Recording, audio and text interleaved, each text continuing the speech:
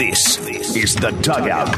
Weekly interviews with Mariners manager Scott Servais. Brought to you by Pizza Hut and by Mazda of Everett. Inside access to the clubhouse from Shannon Drayer. Every Tuesday at 1 with Bump and Stacy on Seattle Sports Station, the home of the Mariners. Welcome to The Dugout with Shannon Drayer, Michael Bumpus, and Stacey Ross. We are getting things started the way we always do with the Scott Servais Show presented by Pizza Hut with support from Mazda of Everett. Scott joins us now on the Emerald Queen Casino Sportsbook hotline. Skip, how's it going? Going great. How are you guys? A lot of football to talk about. You guys are on top of the world today. We are feeling great. Let me tell you what, Skip. After the series you guys had against Atlanta, heading into Monday night, both Bump and I are alma maters, won their respective college football games. We were on Cloud 9, Cloud 10, potentially even. Skip, I actually wanted to start with last night's game. I'm not sure if you saw this, though I'm sure you probably knew, but a ton of your guys were there at the game. Ty France, JP, Marco Gonzalez, I think Eric Swanson was there, all there together in the Hawks Nest, which is like the bleacher section, just drinking beers. It was really, really cool to see. I ask because of all the teams you've managed, where does this one rank with just camaraderie? Oh, it's at the top of the list. There's no question. Our guys love hanging out with each other, and whether it's, like I said, going to a football game, going out to play golf, grabbing dinner on the road, they really do enjoy spending time with each other, which is great to see. But, I saw some pictures. They were up in the Hawks Nest, and they all had beers in their hands, so I guess it was a good night for those guys. Great night. I think I saw JP with a Bud Light. France looks like an IPA type of guy. Fancy. I'm a Bodie type of guy. Coach, what's your beer of choice if you could have one? You really want to know? Yes. Yeah. Leinenkugels. What? Okay. What is that, Coach? Okay. Did you get really Wisconsin on us? What is this? Leinenkugel Summer Shandy. Check it out. I'm writing that down. I don't even know how to spell it. It sounds so German. I'm telling you, you guys learn something all the time. You never know what comes out of the Dugout show. We never do. All right, Shannon, take it away while I Google this. First of all, good job, Skip. You absolutely stumped them. I didn't think that could be done, but you got it done there. And I think that absolutely. But you also give them a good piece of information. So, I already feel the show is a win. Hey, we got to go back to Sunday. And I'm not sure I've ever seen a game turn as quick. I actually went back and I looked at the time clock on it, and the lead was lost in 17 minutes, and you guys picked it up in just a couple minutes later. But I want to hear a little bit. You got into it a little bit on the post-game show, but tell us a little bit about what was happening in the dugout when the guys got back. Yeah, I know Julio was talking a little bit. I just give us the behind-the-scenes as best you can now that you've had some time to process all of it. Yeah, I may need more time to process all of it, but we have a game tonight. But it was a heck of a comeback, crazy ninth inning. We had played such a good ball game up to that point, and thought we were in total control. But, as can happen in Major League Baseball, things can turn in a hurry, and they certainly did on us. So, we give up the lead coming back in the dugout. Of course, it's typically pretty quiet when something like that happens, but based on where we're at, a number of our guys are like, let's go. Get a couple guys on base. Let's make it happen. We can get this done. And it was very upbeat, way more positive than I was expecting it to be at that point. And sure enough, like I said, post-game, we had the right guys coming up. Julio absolutely smoked that ball for a home run. Now the game's tied, and oh my gosh, we're right back in it here. What do we need? And, of course, Gino walks up, and Gino has just been on fire. He has been so awesome. The power numbers he's put up and the run he's been on here lately, he's been carrying us, really over the last month and a half or so. And he and Julio, they stepped up big time for us. But it really started with the attitude when guys came back in the dugout, which is a credit to our players. Coach, in that moment, do you look at the probabilities like, okay, we got this young 21-year-old at the plate. Is he really going to step up in this moment and be the guy that we all think he's going to be? And when that happens, what do you do? Do you just shake his hand and shake your head like, all right, it's another day, Julio being Julio? Yeah, I think, you talk about, probabilities and things like that. And in baseball, we talk about it all the time. There is some luck involved. And, you can go up, have a good at-bat, hit the ball really hard, and it gets caught. Or you don't get the result you're looking for. But when Julio hits the ball like that, there's only good things are going to happen. About 117, I think it was, off the bat, and, line drive. But nothing really surprises me anymore with Julio. And the fact that you mentioned that he's 21 years old, I don't even look at him that way anymore. Once you got now almost a full year under his belt, and the things he's done throughout the season at big moments, nothing really surprises me or anybody in our dugout, his teammates, the coaching staff. He's just a special player, and great positive vibe around him all the time. You just know good things are going to happen, and it doesn't always work out, but in those moments, he's the guy you want to have at the plate. In watching that back, I found it so interesting in that you had just such a contrast. Julio, all that youthful energy, and, he comes up to the plate, he does the hop and everything that he does, and you know that it's going a million miles an hour, and then he dials it back in. And then you see Suarez walk up to the plate, and it's just 1 foot here, 1 foot there, bat, let's go. As steady as can be. Are they two kind of opposite ends of the spectrum? Yes, outwardly, they certainly are. Gino's got a pretty hot fire burning within him as well, but he doesn't wear his emotions on his sleeve until he hit the ball over the fence. Then you saw all of his emotions come out. But, he's about as even-keeled as any player that we have on our team or have had on our team through the years. He likes baseball. He likes his teammates. He loves his family. He's got 2 little girls. I mean, he's just very grounded. Nothing really gets too low. Nothing gets too high. And you need those guys, just like you need the Julios of the world that are bouncing around and creating the energy for everybody else every day. It takes a balance. And I think that's one of the things that we have in our clubhouse. We've got a balance of guys that can get hot and cold and up and down. We got another group of guys that stay very calm no matter what the situation is, and it's a great group. Skip, I look at a player like Haggerty, and he's not like Julio. He's not like Suarez. He's that oddball. It seems like the way he plays, because he makes those plays that not too many people can make. How important is a player like him to a team like the Mariners? Oh, he's awesome. You need those complementary players, those guys who, maybe when the season started, you didn't know quite what you're going to get or wasn't expecting to get the contribution we've got out of Swaggy, but it's been awesome. The thing about Sam, he's ready to play, whether he's in a starting lineup, ready to come off the bench. He's always thinking ahead, hey, how are they going to use me? Am I going to pinch run here? Am I going to pinch hit? There's days he's going to be in the lineup, and what can I do to help the team? And he can affect the game in a lot of different ways. I think everybody's seeing that. What he does defensively, what he does on the bases. He's gotten a lot of clutch hits for us. Got to keep him going. I love what he brings to our team and the versatility and, the switch hit, play all over the outfield. Pretty valuable guy for us. First and foremost, Skip, I'll let you know that our text line full of people co-signing on your beer choice. So Bump and I are now the ones out of the Cool Kids Club. We need to try this out, apparently. But yeah, everyone very excited, saying Skip has great taste in beer. That's amazing. But my that is amazing. Good for you. Well, no. People are saying that's amazing. I think that what we're having here are people that are alone and loving Leinenkugel or whatever it is, and they're like, finally, I feel seen. Someone else.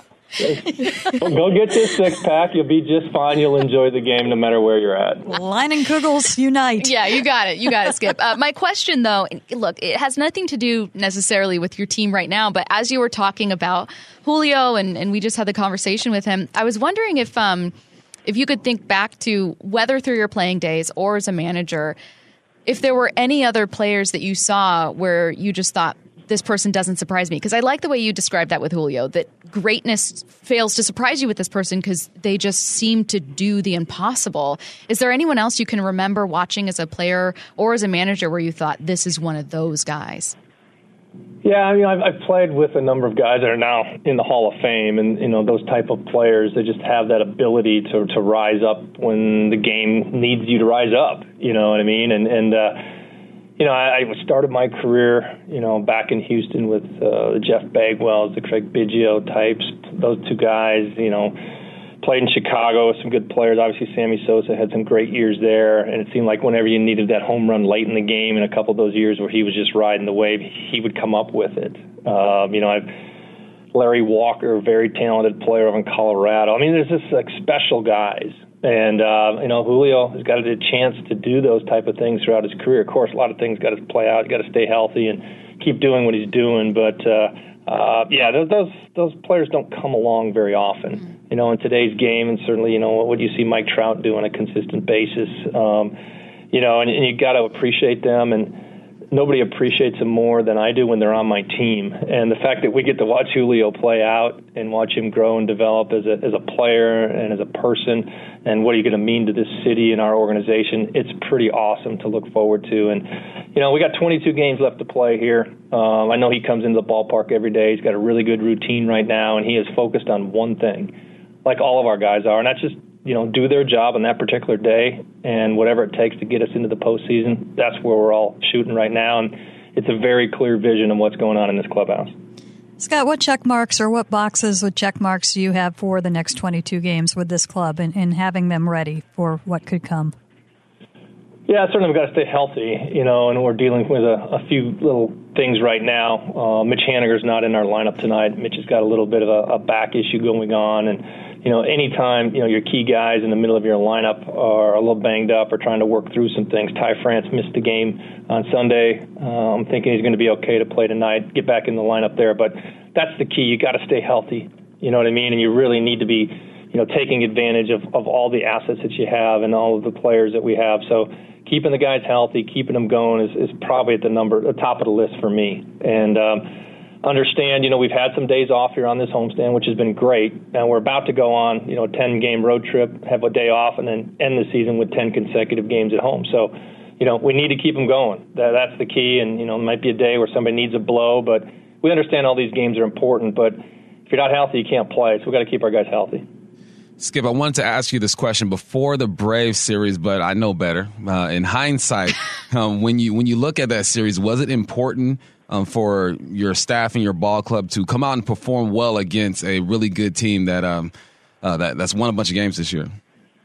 No question. You're always going to judge yourself against the high caliber teams, and there's no higher caliber team than the Braves. In the National League, in my opinion, they won the World Series last year. They were on a great run before we came in. I think they'd won 6 or 7 games in a row before they came into our series. So it's a very complete team. They can pitch, they can hit, they got power, they're athletic, they got speed. I mean, they do it all. They check all the boxes. So coming into this series, you want to see how you match up against them, how you line up against them. And I certainly felt we held our own, and you're going to need a few breaks to win the series, and we did, and we created some of those breaks. But one thing we've done is we've continued to pitch well. Our starting pitching has been awesome. It gives us a chance every night out there, and that's what we're looking here to the Padres series. We got Logan and then Luis Castillo going tomorrow. We need those guys to give us a chance to win, keep the game tight, and then we'll figure out a way at the end. Logan was absolutely phenomenal his last outing. His sixth inning was especially great, just seeing him just unload before he was done for the night there. What are you watching for in particular from him with a really tough Padres lineup?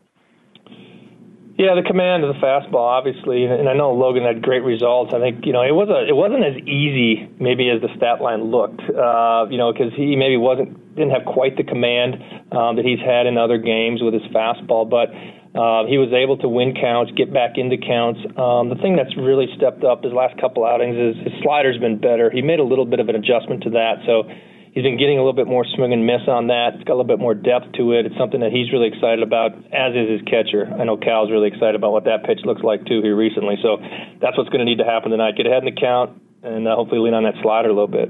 All right. He is the skipper, Scott Servais. Skip, you guys got a tough one with this series, but as always, we are very excited to watch and rooting for you. Sounds good, guys. Leinenkugel, Summer Shandy. Go get it. We'll check it out. We will check it out. See you, Skip. See you guys. All right. Shannon, now I will say before we even move on, I am shocked at how many people on the text line are like, yeah, Leinenkugel. I had no idea what this was. Someone said from John and Ballard, Scott is the best. His love of Leinenkugel further proves that. Someone else said, Leinenkugel Summer Shandy is so good. This is just wild, the support. Apparently, we need to go check it out. All right. All right. After work. Well, there we go. I'll go grab one. Shannon, I'm going to start with you. What stands out, obviously, from the Scott Servais show? Lots of good stuff about Julio, good stuff about Logan, stuff about camaraderie. It's all, not a lot, because everything he said is exactly what I think we have been seeing. Yeah. And it was after the game on Sunday, he pointed out something, and Bumpy might be able to kind of expand on this, but he said that this clubhouse is more about team than I've ever had, something along those lines, and more that you get from most professional teams where every guy is pulling in the same direction. Well, why is it different between the pro sport? Why would you say that was rare?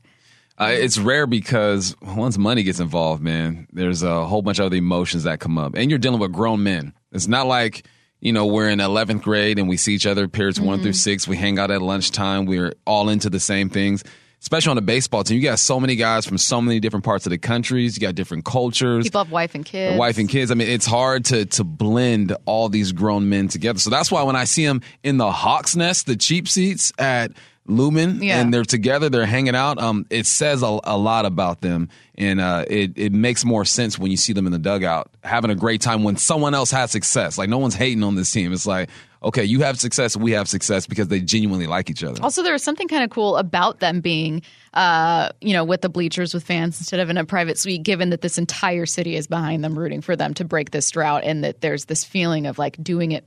That all of these guys, many of whom are not from Seattle, are not from Washington State, have absorbed and taken on this burden, for lack of a better word. They wanted to go have fun. I mean, they can do the sweet thing. Everybody likes a sweet thing every now and then, but it's a lot of fun just to be out there and, drink the beer sitting almost in the lap of the person next to you and having fun and you feel more a part of it when you are out there than when you're separated, in little boxes. So I think that speaks to me that they wanted to have fun.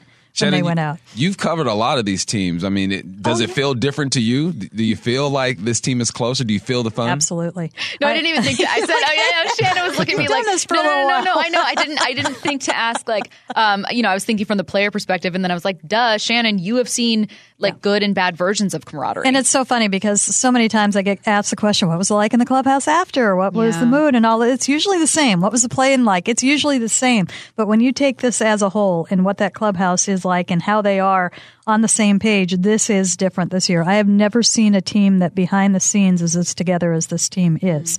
As you brought up, Bump, in Major League Baseball, there always seems to be at least two kind of groups in a clubhouse, if not three corners or four corners, or somebody's not happy about something. And that can, when you are together as much as you are, it's funny, you were talking about, being in classes, second period through the sixth period. They kind of are. They're together every day, all the time. Right. So if somebody isn't happy or if somebody isn't on board, that can kind of take things in another direction or start steering them in a direction pretty quickly. They are very much, they don't have the different corners of the clubhouse. And they are very much, you look at, okay, Ty France and J.P. Crawford hang out together. Cool. You see that. Marco Gonzalez was there with that group too.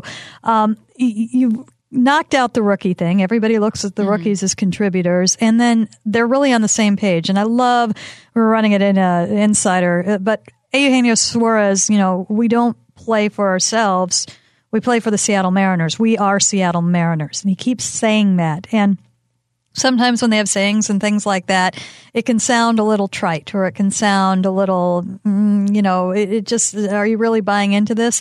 You hear it with emphasis from Eugenio. And what is really interesting is that you've got this mix of players that either have been on the team for a while or came up in the organization.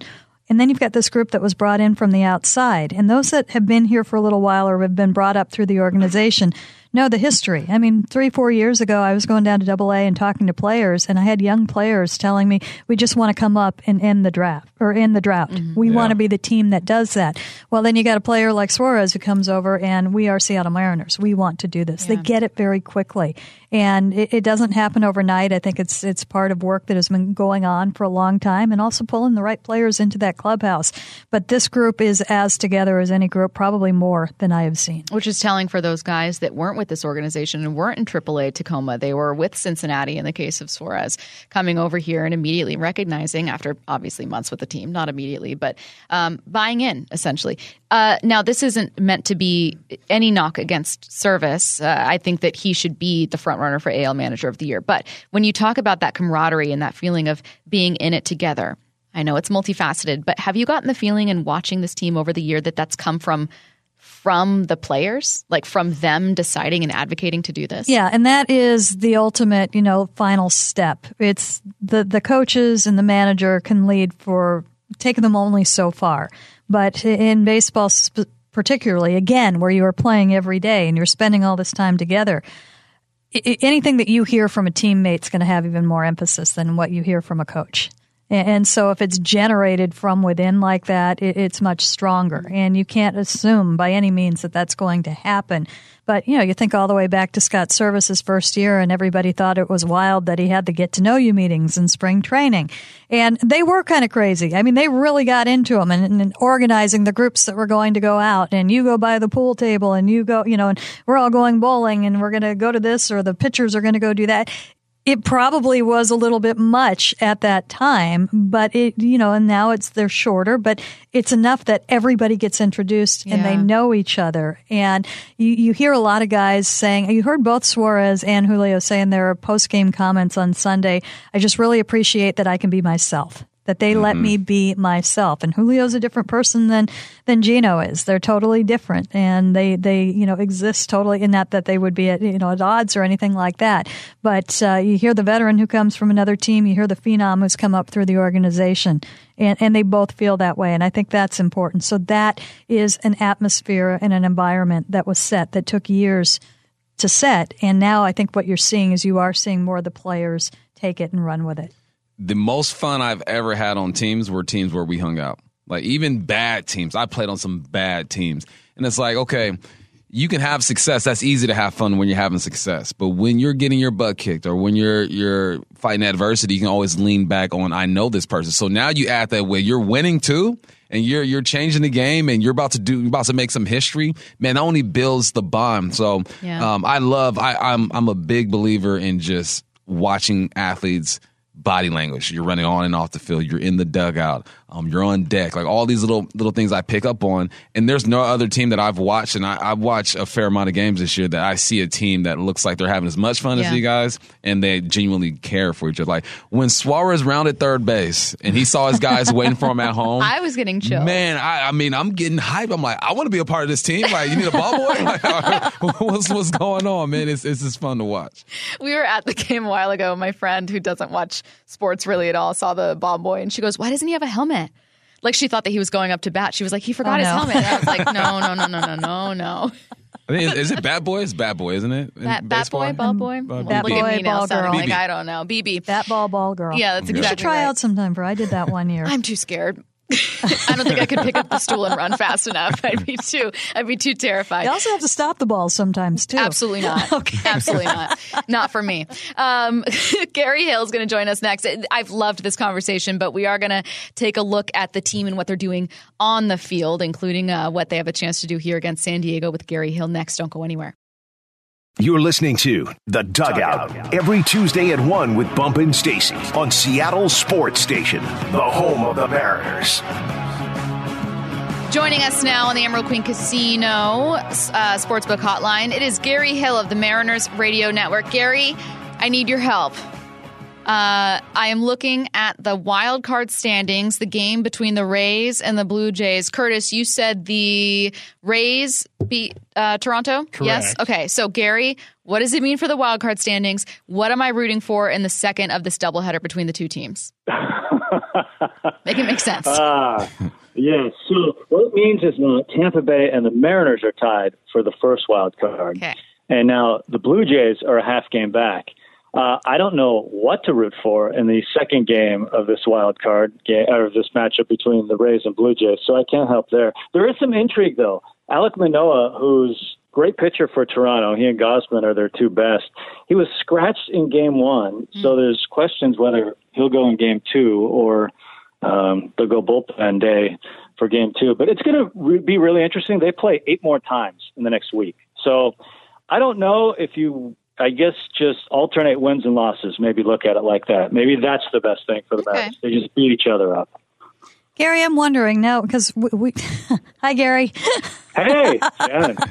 We have this, time. I know, and we have this ongoing discussion, and we can't figure out who we're rooting for right now to help the Mariners. But now that I'm looking at the schedules a little bit closer, if the Rays have got 6 with Houston, it seems like Toronto's schedule is a little bit easier, even though the Yankees are still starting to pick it up. They've got 3 left of the Yankees.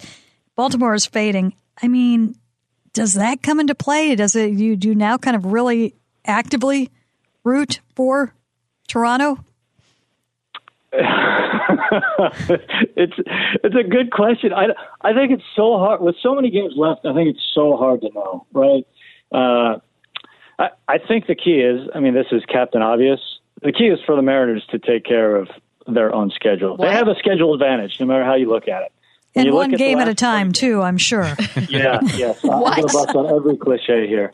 But after these two games, as we all talked about, the Mariners don't play a team above 500. And they really should. They're not going to win out. I mean, that's ridiculous. It's baseball. But they should have a really good record in those final 20 games. And if you just look at how many times Toronto and Tampa Bay play one another and how many good teams both those teams will face down the stretch, it's hard to envision either of them coming close to running the table or going like 15-5 or something in those 20 games. That's why I think beat each other up and the Mariners just win series, they should get the number one seed.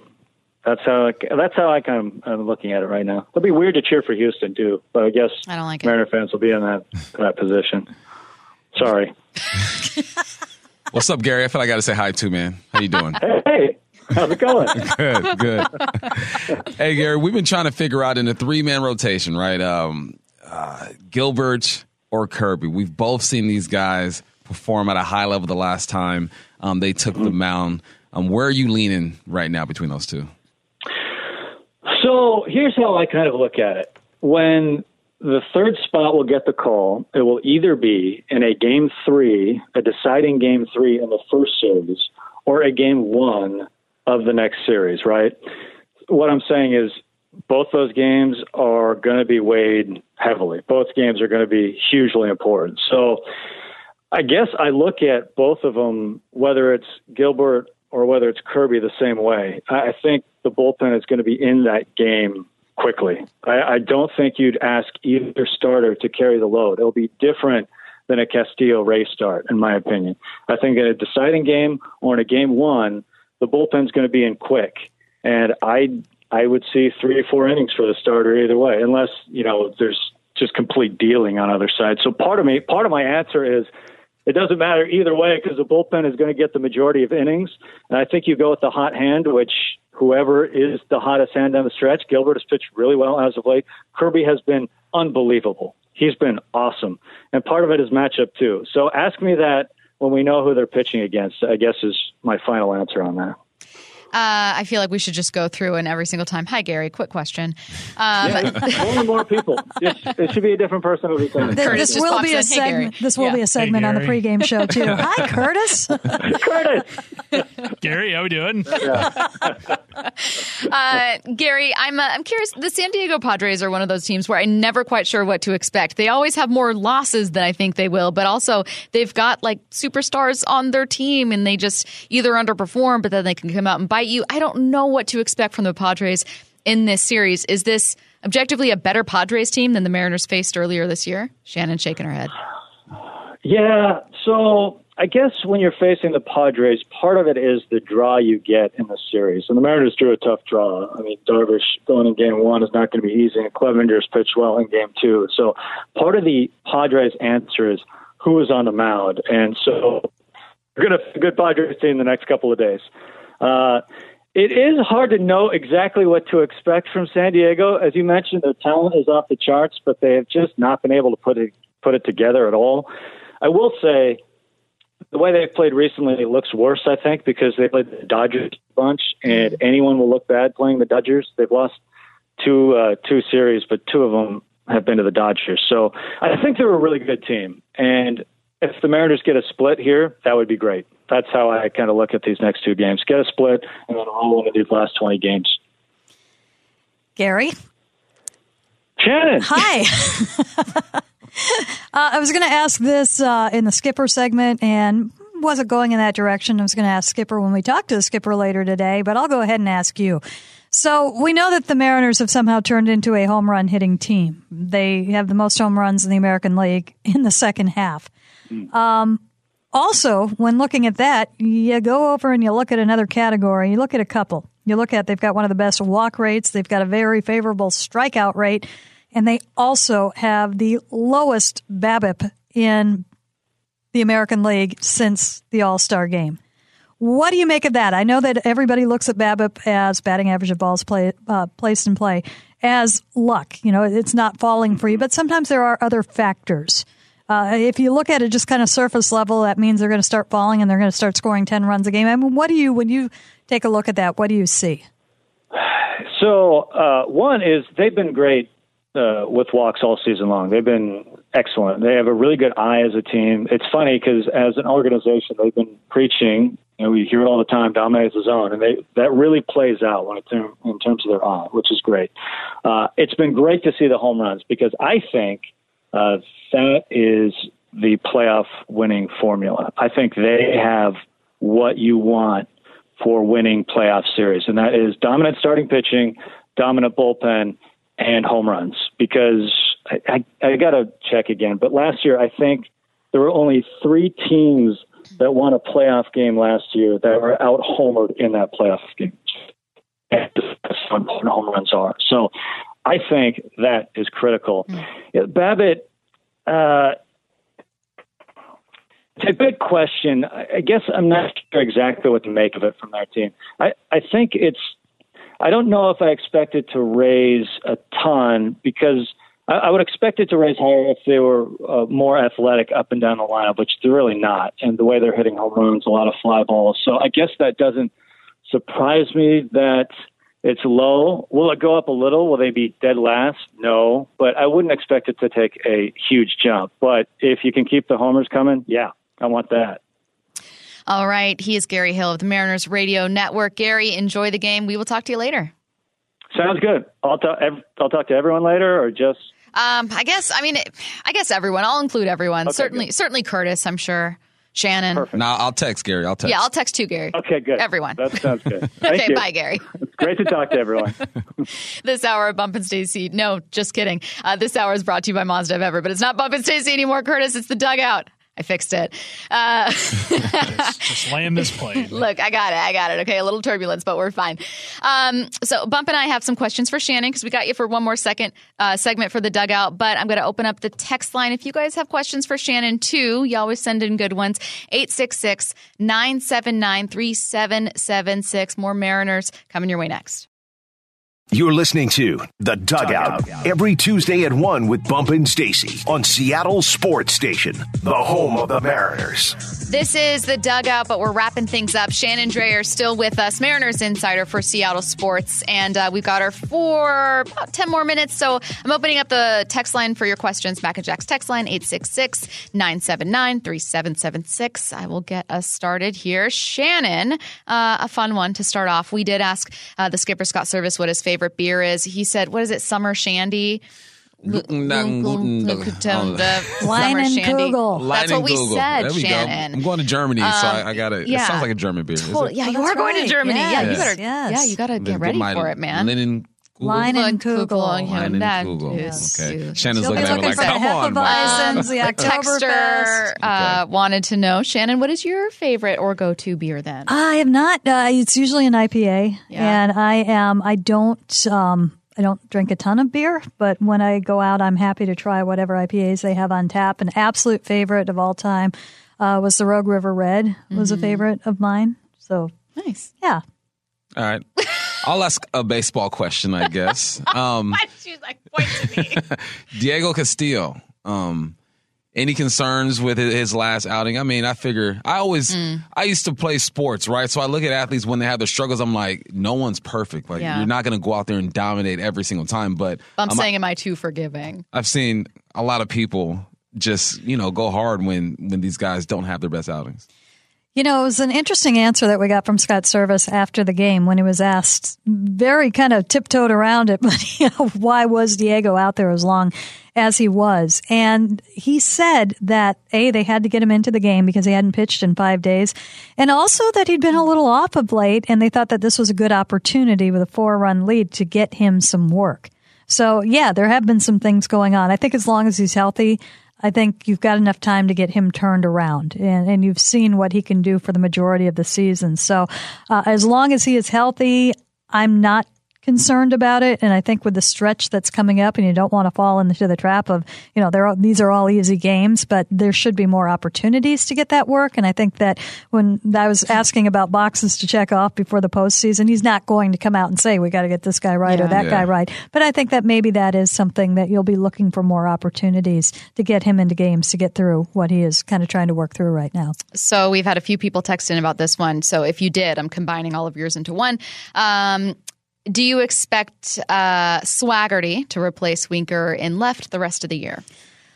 I think it was interesting that we saw him on Sunday. We hadn't seen him start against many right-handers, but you also had Ty France out of the lineup. So I think that probably had more to do with it than that. But I know that Scott Servais, he goes out of his way to say anytime you put him into the lineup, something's going to happen, be it in the lineup or be it in the field. So I think they will look for opportunities to do that. I don't know that you see a wholesale change.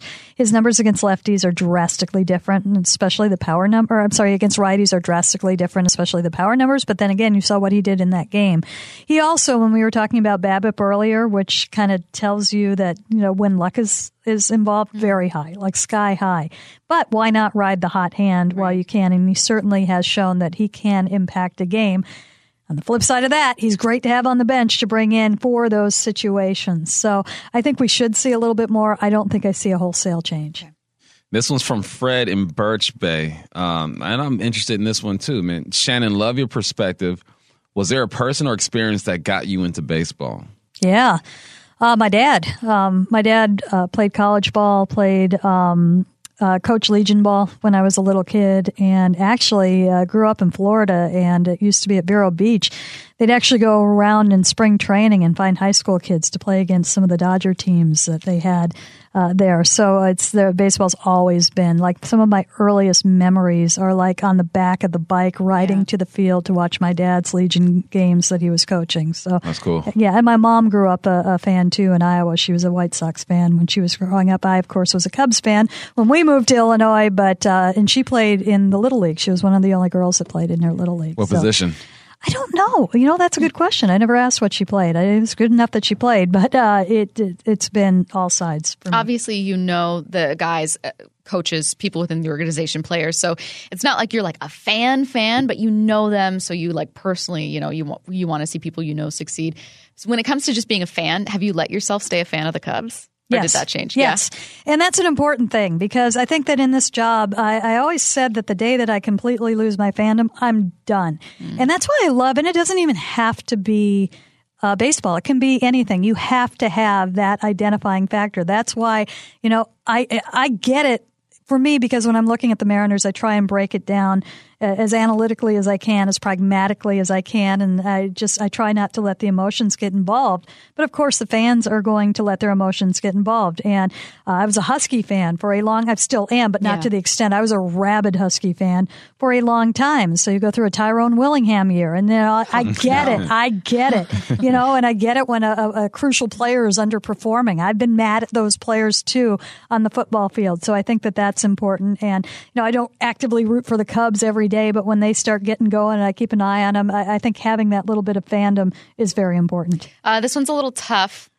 And it's probably going to lead you to a couple different avenues here, but it's someone wanting to know about just which space is best for the wild card race. This person said, is the 6th spot maybe actually a better spot for the Mariners? But would you mind breaking down just not all the potential outcomes, but not every wild card spot is created equally? Yeah, you want 1 or 3. I mean, you absolutely want 1 because that guarantees 2 games at home. The only way the games are for sure going to be played in Seattle is if you grab that number 1 wild card spot.